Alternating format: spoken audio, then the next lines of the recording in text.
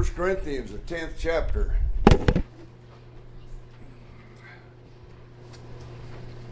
First Corinthians 10, the outline is on the board, and this time I started over on the proper side, and then it comes over here, what's left over. And I still didn't get it all on the board. We need a bigger board. And if you want to get a copy of it, the best way is with a camera, about 2 or 3 rows back, about where Jeff is sitting. You can take it home and copy it or study it or whatever. But the explanation is generally found in the outline. The nature of the church and Christian liberty. There's a warning here about Christian liberty that it's only held by those who are diligent, or you can lose it. So here Paul talks about the fact that the possession and the awareness of liberty does not guarantee success. It's written up here. The possession and awareness of liberty, that don't guarantee success. We're going to talk about that a little bit, but the Apostle Paul in verse 1 through 15 of chapter 10, he illustrates that point because the possession of all of them was freedom, liberty, but because they were protected, they were delivered, they was identified with Moses and the lawgiver and the leader. They had provisions from God, they had life from God, and in that they had liberty. But did they keep it? Oh no. And we're going to see that because they were all under the cloud, they all passed through the sea, they were all baptized under Moses, they all ate the spiritual meat, and so there's the possession that all of them had, but not all of them enjoyed it. And that's the way it is in the church. Same picture you get today. Many are called, few are chosen. Wasn't that the picture you see in the Old Testament? Anyway, that gives you an idea of where we're going, where Paul's going, I should say. And then he talks about the punishment of many that didn't know how to use and appreciate their freedom. And there's men who don't. Look at this generation in America that's squandering our liberties and our freedoms because they have no appreciation of it. They're enjoying it, but they don't have appreciation of it. And so Paul goes ahead and talks about the punishment of many because of that, and the practice of some, and then he lists them, idolatry and all of these over here. All right, let's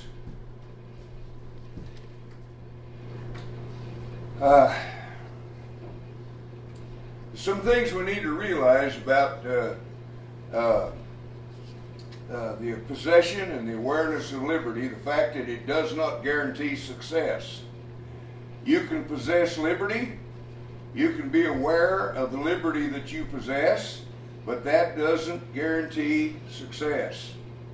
History, especially the Old Testament, records case after case of the deliverance of people from oppression, only to be led into a different kind of bondage. So God was always leading them out of a bondage of some kind because they didn't know how to appreciate the liberty that He gave them. It's just a historical fact that once the slaves are set free, they're likely to be slaves again. You can mark that down. We've seen that in our time and in our own latter history. And they've got to have a wilderness experience, to outgrow that. The only way they can outgrow it is going into a wilderness experience. What is a wilderness experience? Think of it. Wilderness suggests a separation from everything. And what did God do when He led the children of Israel out of Egypt's bondage? There was a separation, wasn't there? Didn't he take them out of that influence of Egypt and away from the influence of Canaan? He didn't take the children of Israel right up there to take the land. He took them down to Mount Sinai. And they showed their unappreciation for liberty because he said, that land's yours, go take it. And they come back and said, no, that belongs to the giants. So they didn't know how to appreciate their liberty. And so they were freed from Egypt, and they went right back into slavery again. And so God made them wander in the wilderness to think about what they'd done and the blessings that they had and threw away. And so as soon as Israel's out of Egypt, they wanted to go back to Egypt because they got fed there, and they forgot that they had to work from dawn to dark for a few leeks and a few watermelons and a few cucumbers. And they got hungry in the wilderness because free people have to work for what they get.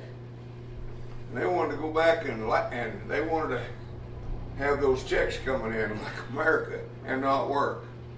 They forgot how hard they had to work back there when the government had those social systems of providing for them the leeks and the onions and the melons and all of that. And that's all they could see. They was very narrow-minded people. They couldn't see very far. All right? And so they were no longer cared for. That's what they wanted. They wanted to be cared for. And Egypt did that. They worked the dickens out of them for just their daily food, and they provided their food for them as they built those, whatever they was building, those pyramids and stuff. But still in all, they got into the wilderness, and what did they cry on many occasions? Every time they run into a problem, what did they say? Let us choose us a captain and go back to Egypt. We had it better there. We had our leeks and our onions and all of that, and here we're eating this manna from heaven and turtle doves. All right, so it's a matter of fact that most of the slaves freed in our Civil War, even if they left the plantations, they quickly returned because they were cared for there. They were cared for like these Israelites were in Egypt. They was slaves. They worked the dickens out of them, but they was cared for. They was given provisions of melons and all of that. And so the slaves of yesteryear, back in 1800s and around in that area, they didn't know how to use liberty. And so they was freed from the plantation. Many of them went back because they was used to being cared for. And that's what the Israelites did. Let's go back to Egypt, because there we had the leeks and the onions and the melons, and we were cared for. We didn't have to put into this diligence and this work of moving around and all of that. We had our easy chair back in Egypt. And that's what's the matter with a lot of people in the church today. That's why these things were written. I'm not talking out of school. I'm declaring exactly what Paul declared for the same reason he declared it. Clyde Thompson, who he's now dead, there's a book written about him entitled The Meanest Man in the Penal Institutions of Texas. They invented solitary confinement for this fella, for Clyde Thompson. That's where they come up with solitary confinement. They put him in the bottom of the prison where they kept the cadavers. They built a special cage down there where he couldn't have light or nothing.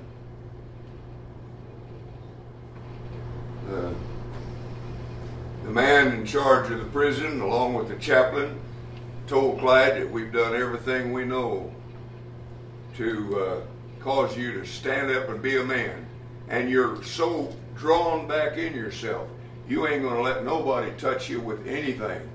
And you're going to continue to be like you are. And so, being you want to be an animal, we will show you what an animal lives like. And so they put him in a cage and nobody talked to him, and he ate with his hands. He didn't have spoons and knives and forks. And you ought to read that book if you can get a hold of it. But he killed one man to get in prison, and then he killed 3 inside. When he was finally pardoned and later paroled, and because he fell in love with a crippled lady who brought him a suit and the shirt had cufflinks, he didn't know how to put on the cufflinks. And he made the statement in a sermon that he preached that he did not know how to wear freedom's garments. And most people don't. Our children don't know how to wear freedom's garments because they have no premise to appreciate the deliverance and the fact that of the freedoms, the speech, the freedom of bearing arms, and all of the freedoms that's guaranteed in the Constitution. They don't have a background. They need a wilderness experience in order to bring them back to recognition and to appreciate freedom and liberty. So Clyde could not put on his prison robe. I mean, he could put on his prison robe, but he didn't know how to wear freedom's garments. It had cufflinks. He didn't know how to work them. And I think that's the problem with most of our brothers and sisters, and most of us maybe. We don't know how to wear freedom's garments. We run wild. We rebel. We don't like anybody giving us advice, and so on and so forth. We haven't learned how to wear freedom's garments. And that's what Paul is saying in verse 8, 9, and 10. We need to learn how to wear freedom's garments. That's what he's talking about. And he uses Israel as warnings and as an illustration to illustrate his point. He talks first of all of the position of everybody. That is, in Israel, as they came out of Egypt, they were all under the cloud, and they all passed through the sea. Well, let's just read it. For I do not want you to be ignorant of the fact, brothers, that our forefathers were all under the cloud, and that they were all passed through the sea. They were all baptized unto Moses in the cloud and in the sea. They all ate the same spiritual food, and they drank the same spiritual drink. For they drank from the spiritual rock that accompanied them, and that rock was Christ. Verse 5, nevertheless, God was not pleased with most of them. With most of them. Are you beginning to get a picture of the church? Human nature hadn't changed. This is a picture of how we perform as the body of Christ. Many are called, few are chosen. And they forget the cost of liberty. They forget the beauty of liberty. They forget the things of liberty. Now we'll cover that passage in a minute. But right now, they all had the same blessings as the idea that Paul's presenting here. They all came out of bondage in the same position. There were not a distinction between one of them. There was no distinction made of anybody that escaped Egypt. They all had the same position. They were all under the cloud that protected them. They all passed through the sea, and there's deliverance. They were delivered people through the sea. They were all baptized in that sea, or through that sea, unto Moses, and there's identification. You see one point about baptism there, jumping to Christianity. You see one point there? Baptism is identification. You're identified with who led you into that water. You're identified with that group who led you into the water. Christ did. So you're identified. Moses on this occasion physically led them through the Red Sea by the power of God. And so Paul said that they were all baptized unto Moses. So that identifies them with their leader. They all ate the same spiritual food, and that was their provision. They all drank the same water, which was Christ. That was life. And so everybody held the same position. Protected, delivered, identified, provided for, and alive. They all had the same position. And so any difficulty they have is not because of any position that they stand in, because every one of them stand in absolutely the same position. But God was not pleased with all of them. There was a differentiation made between some, the many and the few. But yet they all had the same blessings.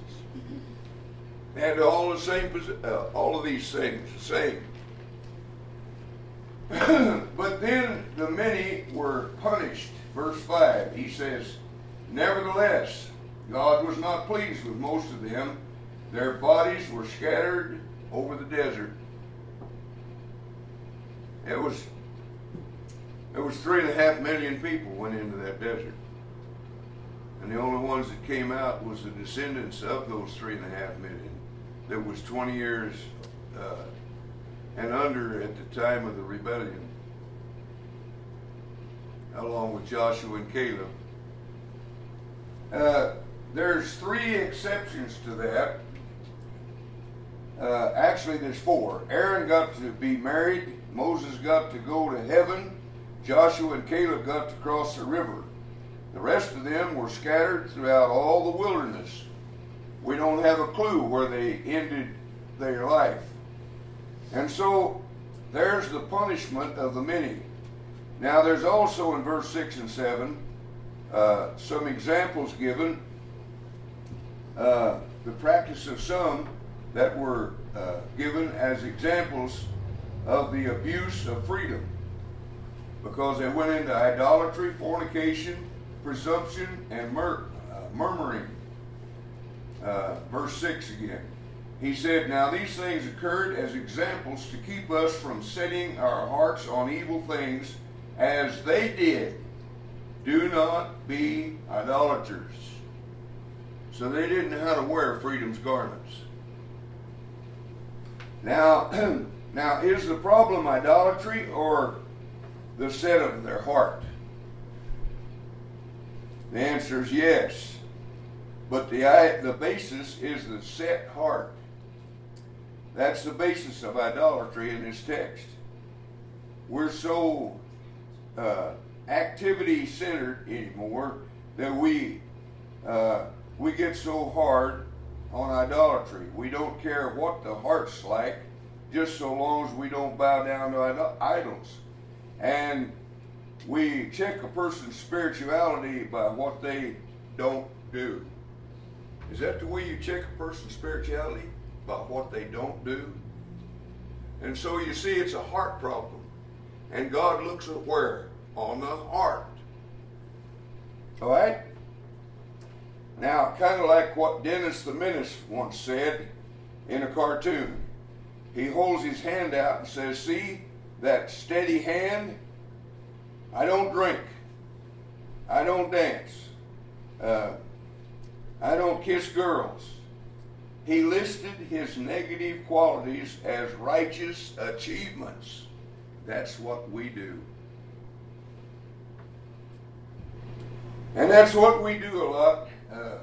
We don't commit adultery. We don't commit fornication. And we're not presumptuous. We don't murmur. Oh, we ought to choke on that one, shouldn't we? Because we do murmur. Do you know when you murmur? I want you to think about this. I don't care whether you're murmuring because your shirt wasn't ironed last night and the wife forgot it, or what you're murmuring about, what you have to eat, or whatever. When you murmur in the Finance Analysis, who are you murmuring against? God. Who gave you the wife? Who gave you the shirt? You get the picture, don't you? So you need to be careful about this murmuring. God knows where you're at, and what you're up to, what you got, and what you don't have. And he'll see you through in all of this.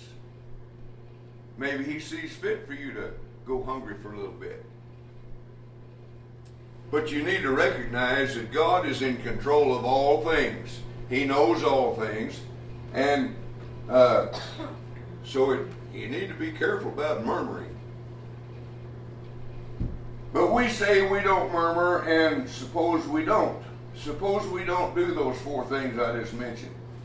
Our set heart on evil will manifest itself some other way.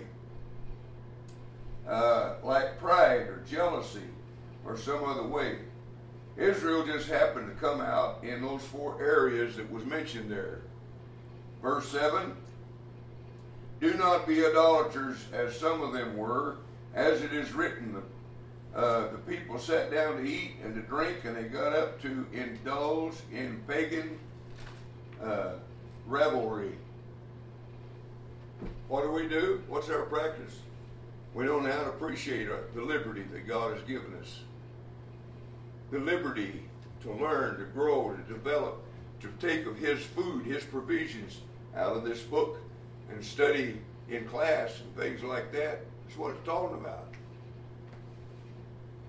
Because we don't appreciate our liberty, we lose it. Are we losing our liberty in America? Oh yeah. Raise Grandpa from the dead and ask him what he sees today. And it'll scare him to death. Because he won't see people that appreciated liberty. He'll see the slave that was set free on the Mayflower trip over here from England, so to speak, and the Constitution that was delivered to us in the Declaration of Independence in 1776. And he'll see a people that's forgotten that. He'll see a spoiled people that all they can think of is the leeks and the melons and Daddy the candy, and the bubble gum and ice cream. They don't see the responsibility of freedom. It requires a maintenance, doesn't it? What is it they say? The cost of freedom is eternal vigilance. It is. It is. All right. Verse 8. We should not commit sexual immorality as some of them did. And in one day, 23,000 of them died. 23,000. We should not, verse 9, we should not test the Lord as some of them did, and were killed by snakes. And do not grumble as some of them did, and were killed by the destroying angel. Now, if you don't know where those passages and those incidents are recorded, the idolatry, I've got it on the board there so you can get a hold of it and study it this week. Read Exodus 32. And the fornication, read Numbers 25. The presumption, read Numbers 21. And murmuring, read Numbers 16. There it is for you. There's your homework for this coming week. You didn't think God was going to let you all free, did you? Cost of freedom is eternal vigilance. And we're trying to be vigilant eternally so we can eternally enjoy it. All right, now that's the practice of some that we just read there. The word some is in that text. Now the practice, though, is because of the fact that they set their heart on evil. Now it would come out some other way. That's just the way it came out as they wandered in the wilderness. You can check other people who set their hearts on evil as the prophet spoke against. And they had their hearts set on something else, and it came out some other way. It may have came out in the mistreatment of widows and orphans, or it may have come out in accepting a bribe, like the priest did. But that evil heart comes out in some evil practice, and the cure is still inward. You know, if you don't cure it inward, but again, how do we judge our righteousness? By the negative. Like the little boy, see, that hand is steady because I don't kiss girls, I don't dance, I don't Dennis the Menace. So we judge things negatively. Well, I'm a good person, I don't commit adultery, and I don't do this. Well, that's in the deeds. But it's not only in the deeds, it stems from the heart, doesn't it? Jesus talked a lot about what comes out of the heart. He said, out of the abundance of the heart, the mouth speaks. And what was in Jeremiah's heart when he said, I'll preach no more. He said, I can't do that though, because God's word is like fire in my bosom and I cannot contain it. And so your mouth is an overflow pipe of what's in your heart. But it's easy for the mouth to say, I don't do this, I don't do that, I don't do that, as though it was some calibration of your spiritual status. But the problem goes deeper than that, because the basis of that, of the problem, is a heart set. What's your heart set on? That's what it is.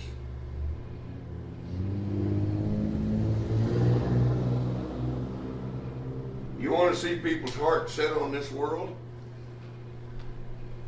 Listen to them and watch them in life's way, in the highway of life, when their whole concern is more money, better furniture, wallpaper, painting, fixing up the house, getting this arranged and that arranged, swimming pool. There's nothing wrong in enjoying those things at all. But when people begin to make that their life's endeavor, I ain't got time to go to church. I'm trying to build a swimming pool. Can't you see that? I ain't got time to go to church. They got a sale over here at wherever. And I got to get over there because they're just giving things away. You see what his heart set is? On evil. He's not interested in the truth. Not interested at all. More money, a bigger house, a faster car, 4 or 5 motorcycles.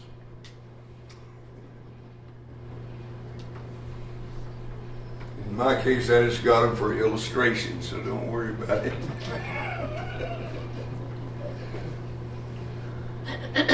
Man in the pulpit shouldn't lie like that, should he?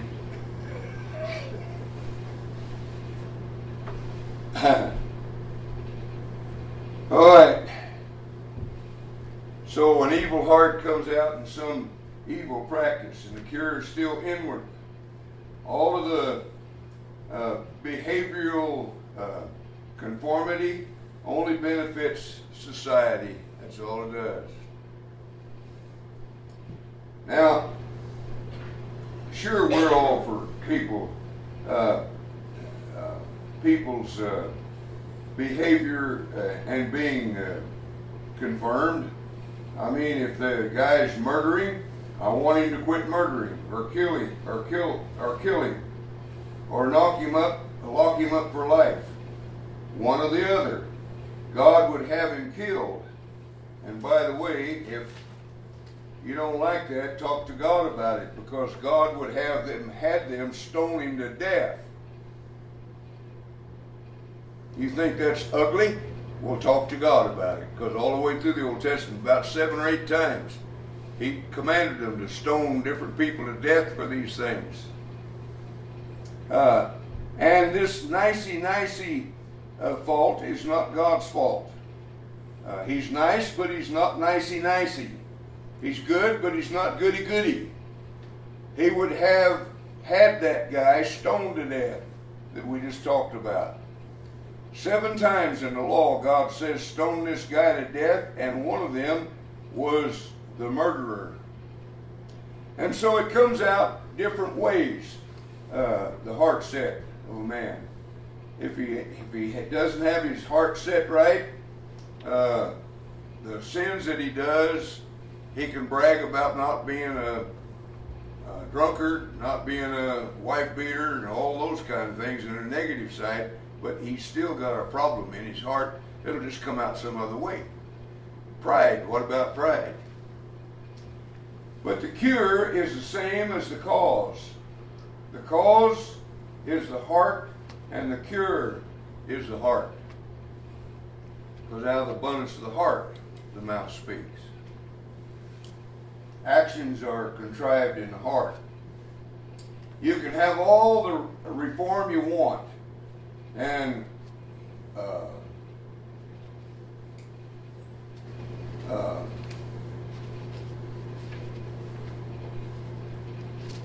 I'm all for the MAD, MADD, and I'm for all the SAD, SADD, and for all the people that's against AIDS, and all for the people that is against this, that, and the other. But none of that cures. You can be against those things, but they don't cure anything. All that does is prevent. And I'm for prevention, surely. But God's interested in the cure. So God searches the man's heart. So there's the practice of some which shows the heart. They practice those things that was mentioned here. Fornication, presumption, murmuring, and the other things that he mentioned there in those verses.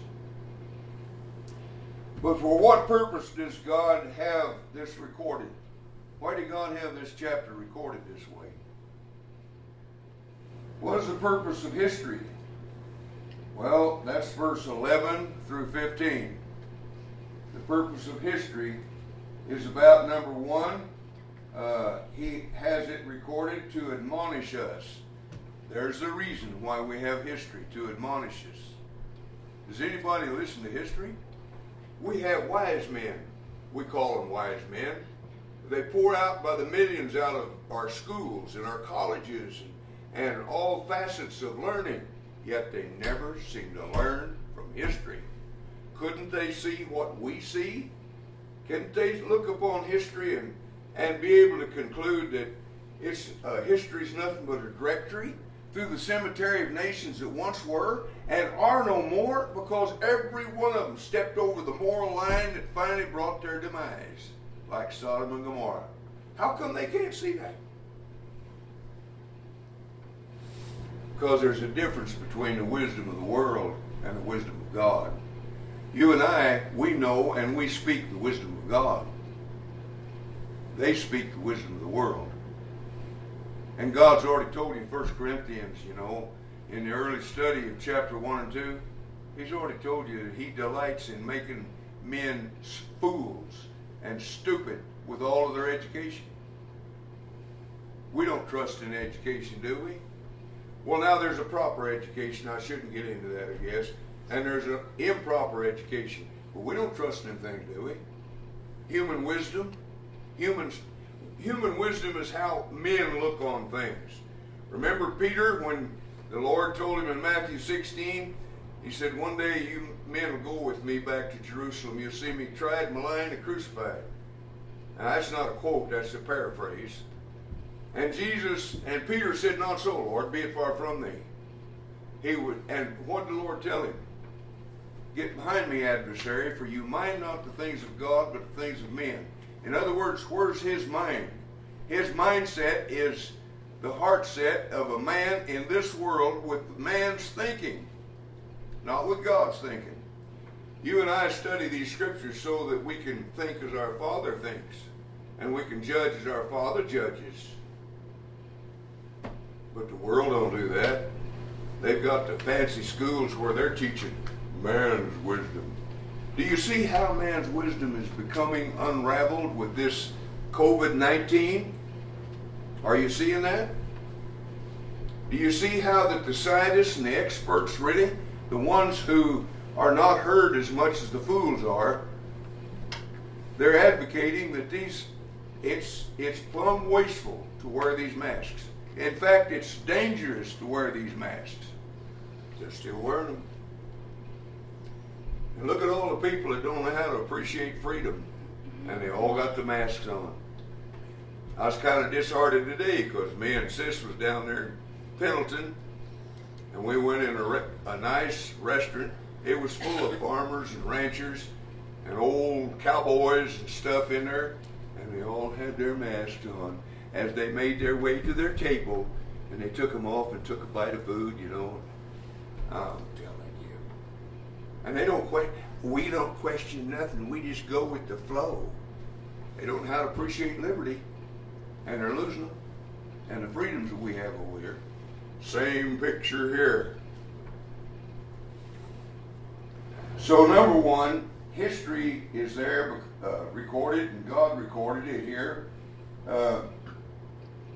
He had it recorded to admonish us, number one. He said in verse 11, these things happened to them as examples and were written down as warnings for us, on whom the fulfillment of all the ages has come. Now, that's an encouragement to be admonished by their examples. The fact that we're a part of something eternal. You may think sometimes that we overemphasize the idea of an eternal purpose. But how could you overemphasize the fact that we sit here today because God eternally purposed that we would sit here today? He purposed it before he ever made the worlds. That we're in Christ today, not accidentally and not really on our own choice. Now, we made the choice, okay, when the call came. But it was God's purpose that brought us here, not ours. God purposed to save us. God purposed to build the church, not ours. And God helped the man that boasts and brags and sticks his chest out as though he thought he was doing something marvelous in building the churches around the country. God's a caller. God's a provider. God's a deliverer. How many ways can you speak of the magnificence of God's deliverance of our liberty that delivered us? So it is God's providential purpose that will keep us from Israel's fall and not our New Year's resolutions. So, first of all, he records history to admonish me to not do as they did, because the fulfillment of the ages has come upon me. Number two, secondly, to keep me from pride. Why did God have this history written? To keep me from being overly proud.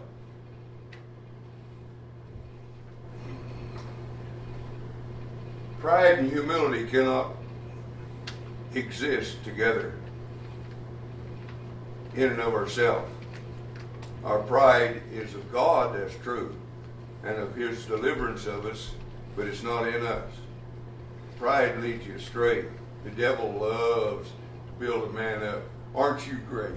Oh, look what you do. Aren't you something? Boy, you're precious. What could this job do without you? You're the best welder. The church, you're the best teacher. You're this, that, and the other. Pride comes into the picture and destroys the freedoms that we have. And so if you think you're standing firm, Paul says be careful that you don't fall.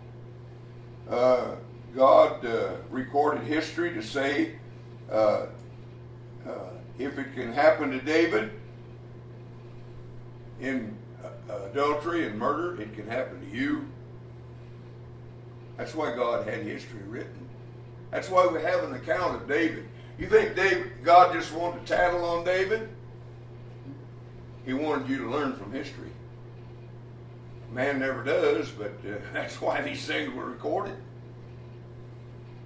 You think God just had this big old book full of empty pages and he thought, well, I got to put something there, so I'll just put down what David did and what, the sins of these people. No, they was written for our admonition, upon whom the ends of the ages come, Paul said. And so God recorded history to say, if it can happen to David, it can happen to me. If that happens to Aaron, it can happen to me. If it can happen to Moses, who had a person-to-person interview with God and saw the outer limits of his glory, it can happen to me, regardless how great I may think I am. So I need to understand that in a wilderness experience, I'm potentially all they ever were. I mean, I am capable of anything. Now, if you don't believe that, the devil's going to have you on a downhill pull. If you don't believe that. You are capable of anything that anybody has ever done as people. Let's just list a few things. Can you see yourself as a child molester? You have the potential. Because whatever man has done, you can too.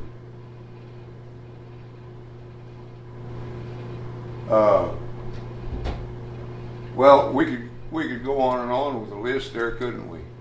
But anything man has done, you can be guilty of it. Why aren't you? Well, maybe you're as lucky, or we can call it luck, to have a good mother and a father, a good home that you come out of. Maybe that's the reason you don't wind up a murderer or whatever. But you see the hatred spewing out of them fellas' mouths that they arrested. One for stabbing that girl, the other one for pushing that other girl off under the train. Did you hear the hatred that came out of their mouth? And can't you feel just a little bit sorry for them? Now, they have to face judgment. That's absolutely true. God would have them stoned to death. But still in all, can't you see, except for the grace of God, there go I? If you can't, the devil's got you on a downhill pull. It's just a matter of time. You're not goody-goody as you think yourself to be just because you're who you are and your own brute strength. No, if you was led like some of these little boys and girls and led and fed through the trough of this world like they were, you have the same potential. You could do the same thing. And that's the warning God's given in history. He's saying, look at David. That can be you if you don't watch out. Look at Moses.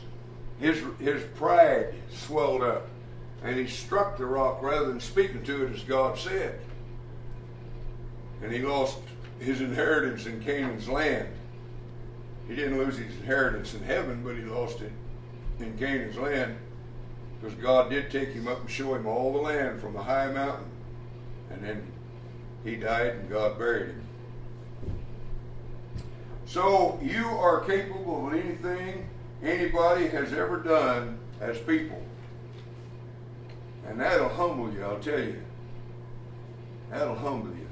And it'll also make you feel just a little bit for those people that's wrapped up in it. You see those people they showed on the street over there in Portland and Seattle? And these are old men sitting there weaving around and trying to get a needle in their arms. You can't help but shed a tear over that. Now, something has to be done about it, that's true. But look what led them to that. They have no self-worth. They have no value in themselves. And so Paul's telling the church of Corinth they need to recognize their liberty, the beauty and of the freedom that we have, and how God has set us free. He's blessed us tremendously, and He's seen to our feeding and our everything. And I'm not talking about just physical food, I'm talking about spiritual food. But how many's hungry for spiritual food? Well, look around you. This congregation's bigger than this, isn't it? Why aren't the rest of them here? I'm not being judgmental. I'm just pointing something out that needs to be pointed out. How come they're not here? How come they're never here? Is there a reason? Could the reason be that they ain't hungry?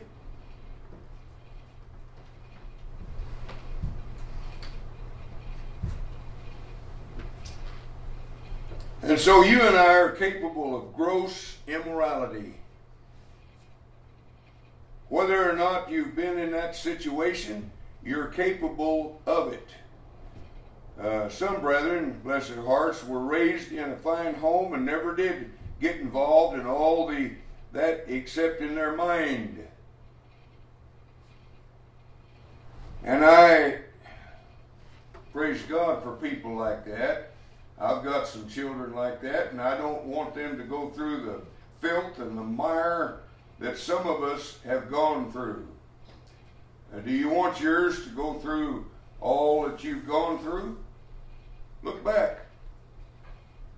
We kind of want to shield our children, don't we? We want to warn them, and that's what history does. That's why God had this recorded, to warn us. I need to know I'm capable of anything that's happened in the past by humans. And you read about them things and think, wow, boy, isn't that terrible? Yeah, well, that's you, except for the grace of God.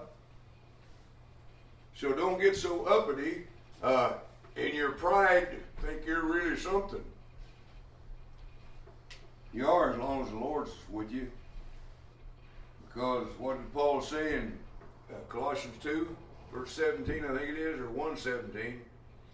He said, Christ in you, the hope of glory. Where's our hope? Christ being in us. What restrains me? What compels me? Christ.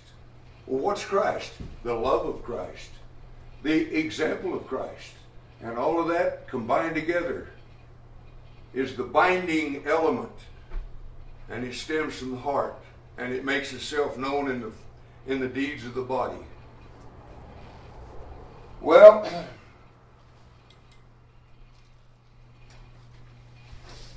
and so you don't want yours to go through all you've gone through. Well, I sure don't, and no need for that, because they can look at Israel and not do it. They can learn from history. See, I can look at Israel's experience, and I can look at Moses and Aaron and David and all those people, and I see what they can miss, and those things are recorded, so I miss them. I miss that. They're not recorded so I can excuse my doing of it, and I've heard them used that way. I heard a guy who professes to be a Christian. I ain't gonna mention no names, you probably wouldn't know him anyway.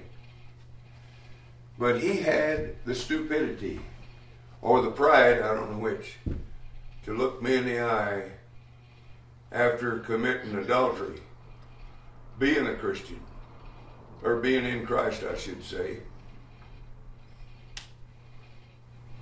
And he had the gall to say, well, God can forgive me like he did David. He's using that as an excuse. Rather than learning from it, he wanted to use it as an excuse. We don't do that, though, do we? So they're not in that book so we can excuse our performances of what they did. They're in that book so we don't do what they did. And then be proud we didn't do it. Because isn't it easy to be proud of what you haven't done? I mean,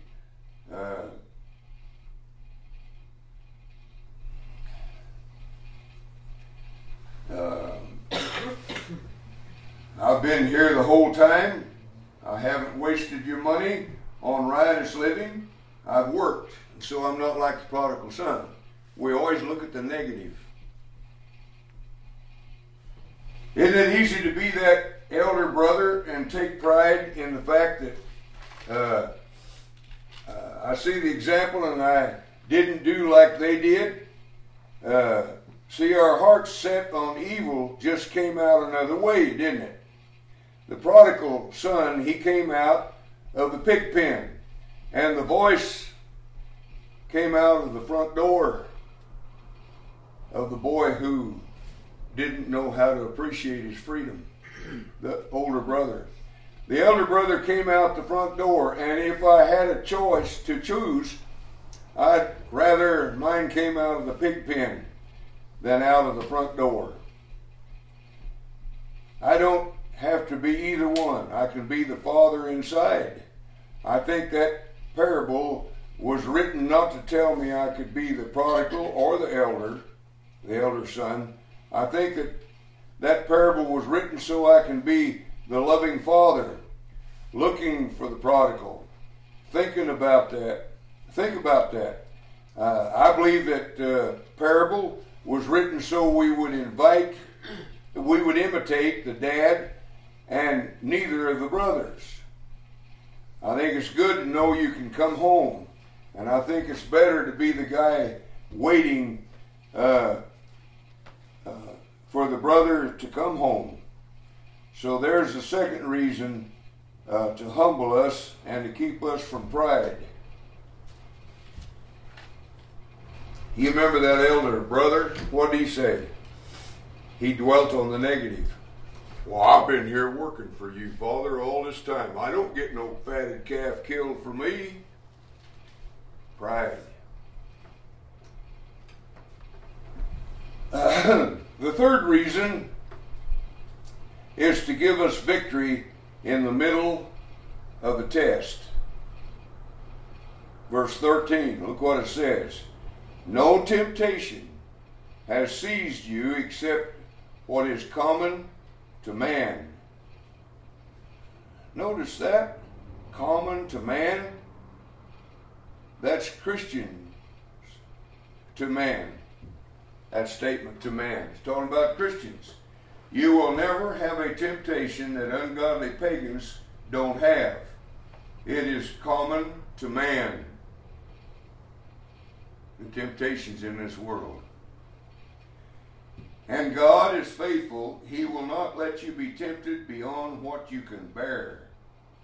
So first of all, you're part of humanity being tested that way.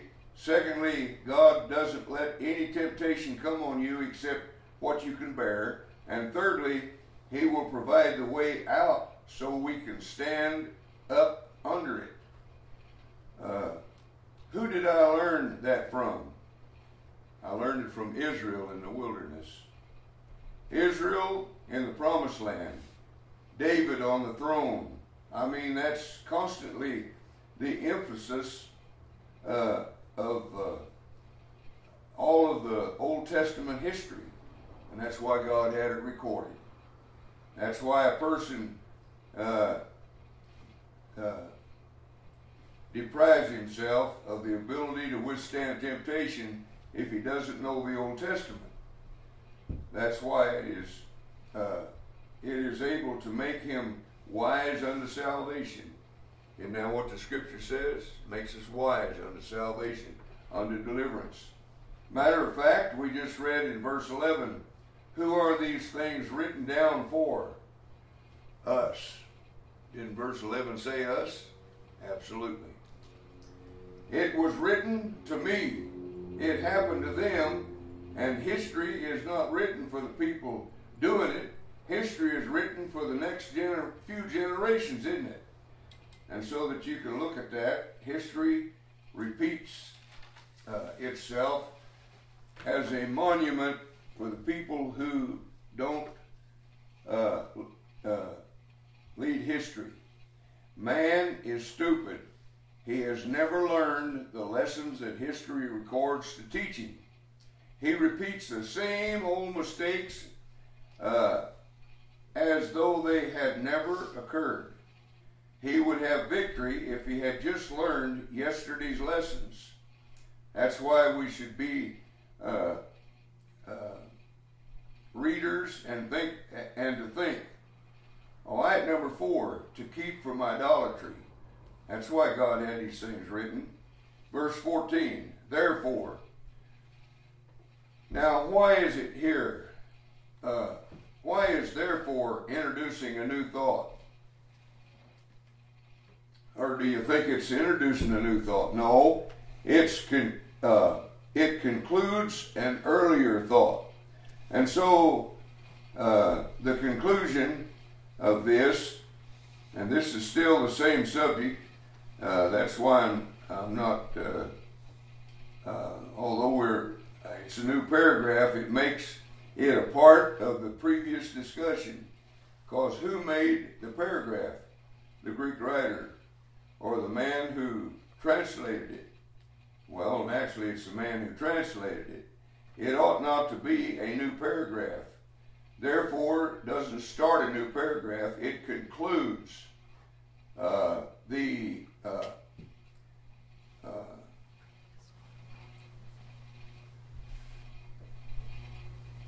immediate preceding paragraph. Therefore, my dear friends, flee from idolatry. So these things were written so I would flee from idolatry.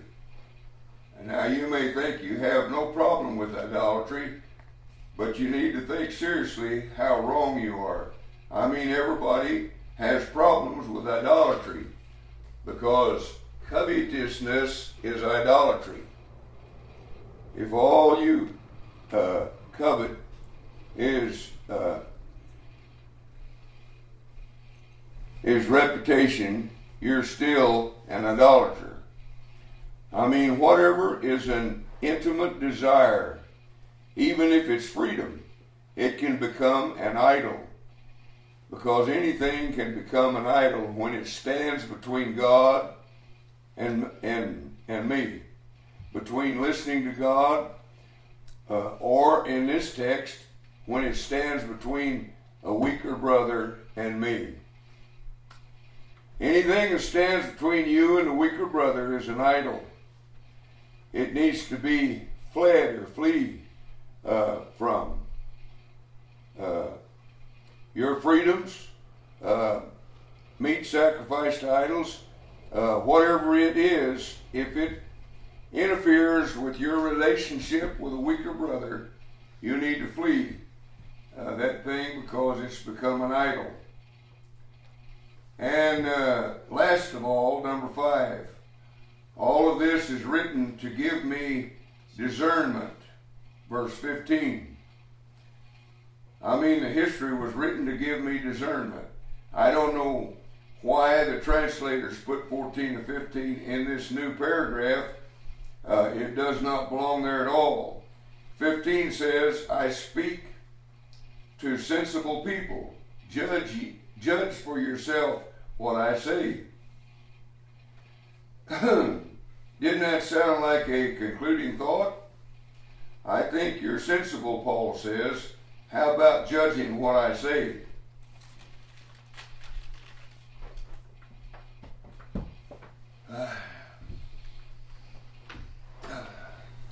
Now Paul talks about the fact not only their freedom is illustrated by Israel, but it's misused by them by their fellowship with demons.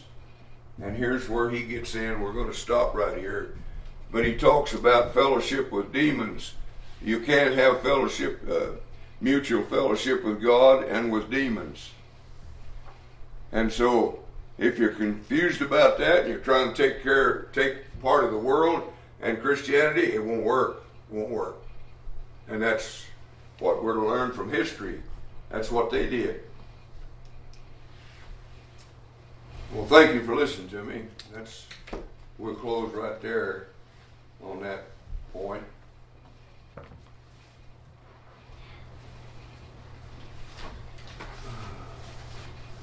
What is today, the 20th? Today is the 19th. 19th?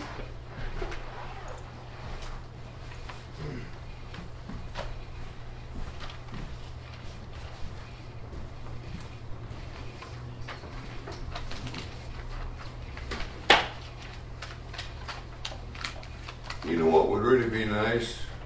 I can hardly read that clock back there if we had one. Like right you here. even look at it anyway.